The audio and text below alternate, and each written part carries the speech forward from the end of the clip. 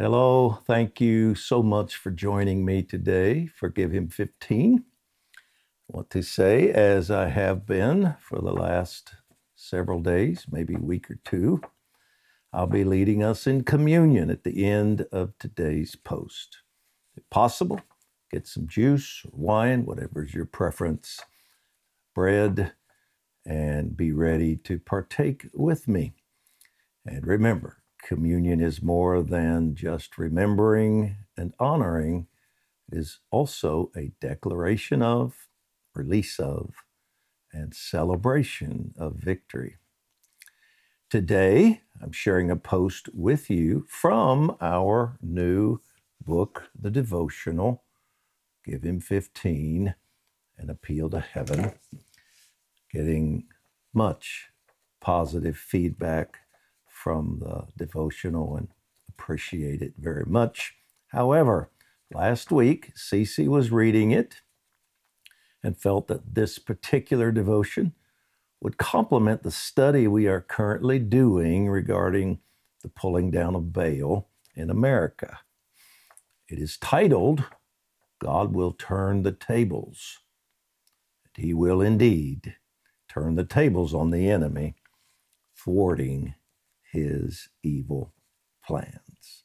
So again, the title of today's post is God Will Turn the Tables.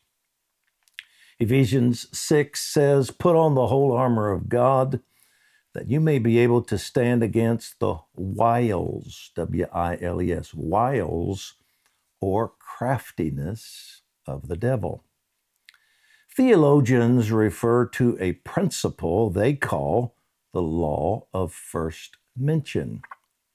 Believing that the first time a major subject is mentioned in the Bible, significant facts are introduced concerning it that will remain consistent and relevant throughout the scriptures. The first mention of the serpent, Satan, is Genesis 3:1. Now the serpent was more crafty than any beast of the field which the Lord God had made. And he said to the woman, indeed, has God said, you shall not eat from any tree of the garden? It is easy to see this law at work here, as the verse speaks of Satan's subtlety or craftiness. God is informing us of one of the most important things we must remember about Satan. He is far more dangerous to us as the crafty serpent than the roaring lion. Crafty is the Hebrew word arum, taken from aram, which means to be bare or smooth. We actually use the same concept in our English language. Someone who is crafty or wily is often referred to as slick or a smooth operator. Such is the case with Satan. He is very cunning, and we must be wary of his attacks and deceptions. He's always seeking to steal, kill, and destroy, and he does so with great skill. Adam was not wary enough of the crafty serpent in the garden. He heard and saw him, but was unaware of his plans. Because of this, Satan was successful in invading and violating the garden. This same word, crafty, is used in Joshua 9:4 to describe a plan the Gibeonite people implemented to deceive Israel. It says, they, the Gibeonites, they also acted craftily and set out as envoys, took worn-out sacks on their donkeys and wine skins worn out and torn and mended. The Gibeonites were one of the Canaanite tribes Joshua and Israel were told to dispossess. This nation, however, deceived the Israelites into believing they were from far away because of the way they wore the worn out garments, etc. They deceived the Israelites into believing they were from far away and had made the journey to form a covenant with them. Joshua and the people neglected to pray about this, which makes us vulnerable to Satan's subtlety, and they were therefore deceived into entering a binding covenantal agreement with these people.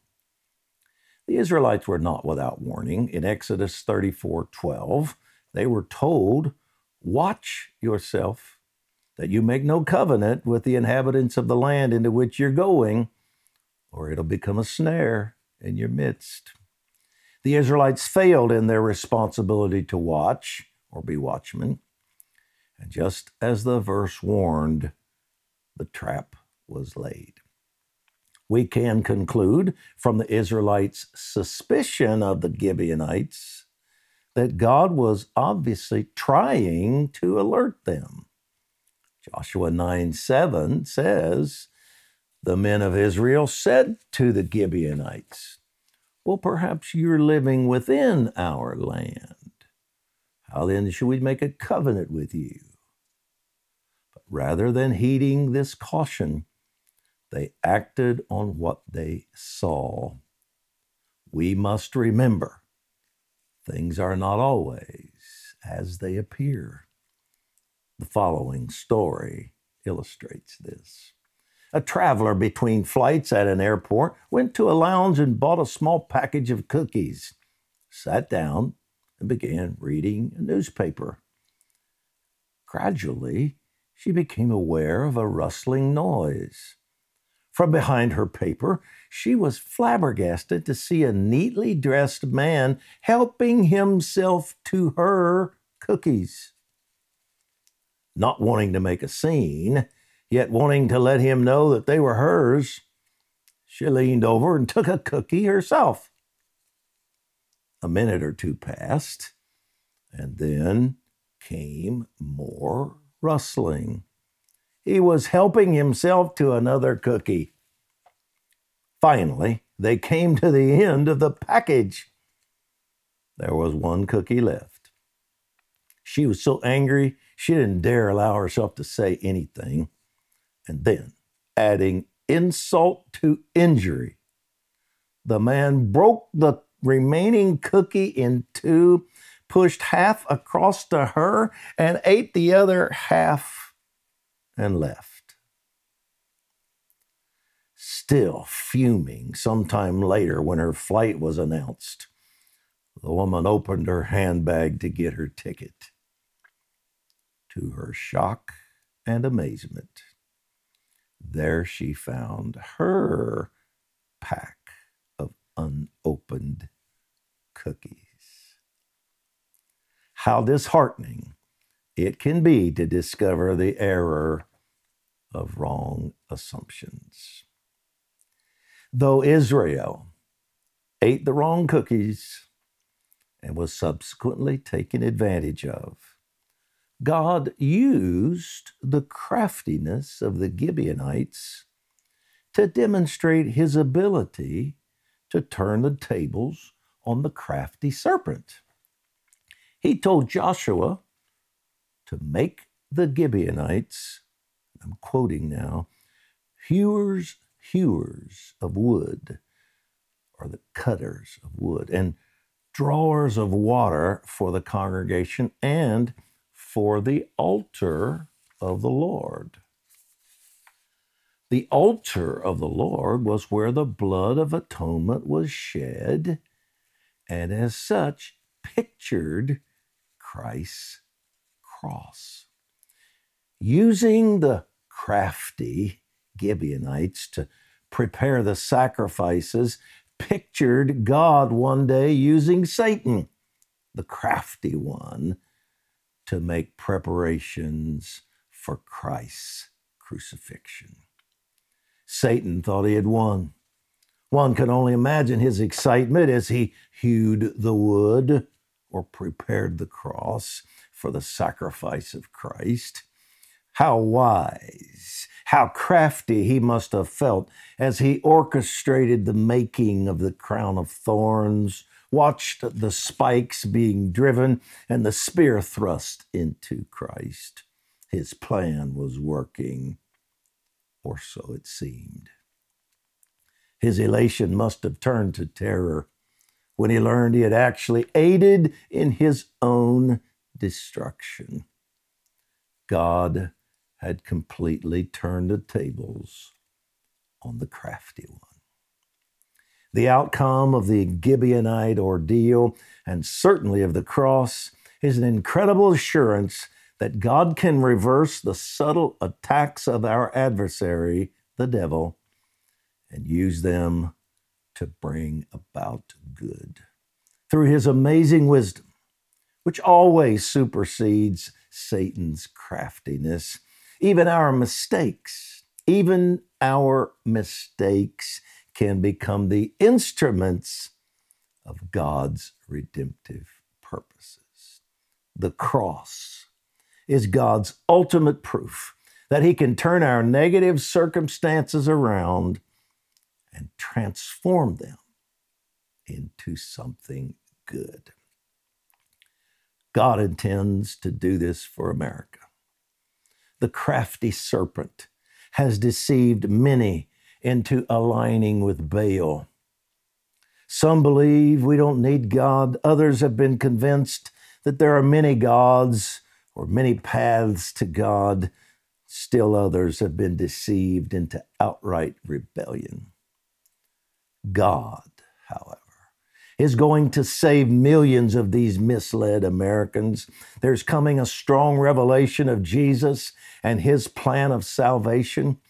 The presence of the Lord will be heavy in our land, opening the eyes of many. Do not doubt this. He is coming with a tidal wave of love and mercy to the lost and hurting. Amen. Well, take your bread.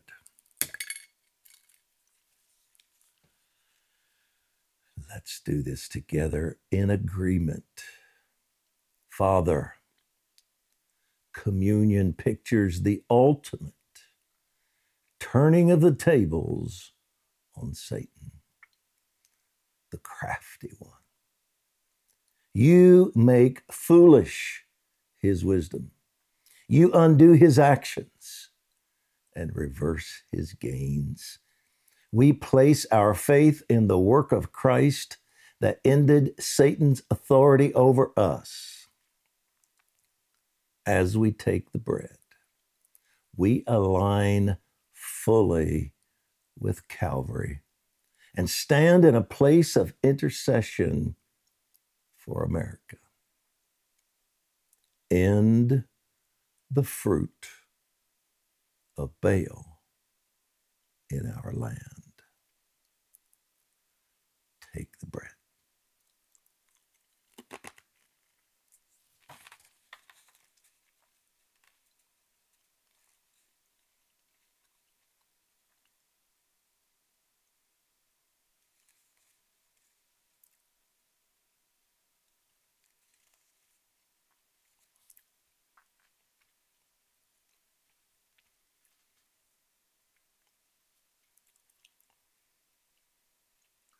We ask for the blood of Jesus to cleanse our land from Baal worship.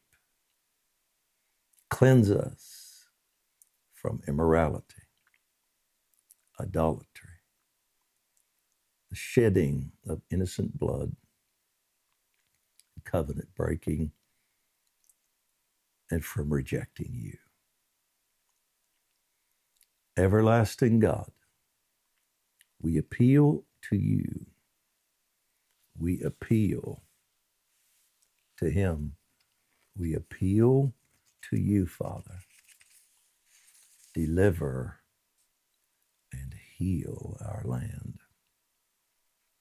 And we seal this now by partaking of the cup of covenant. Drink it now.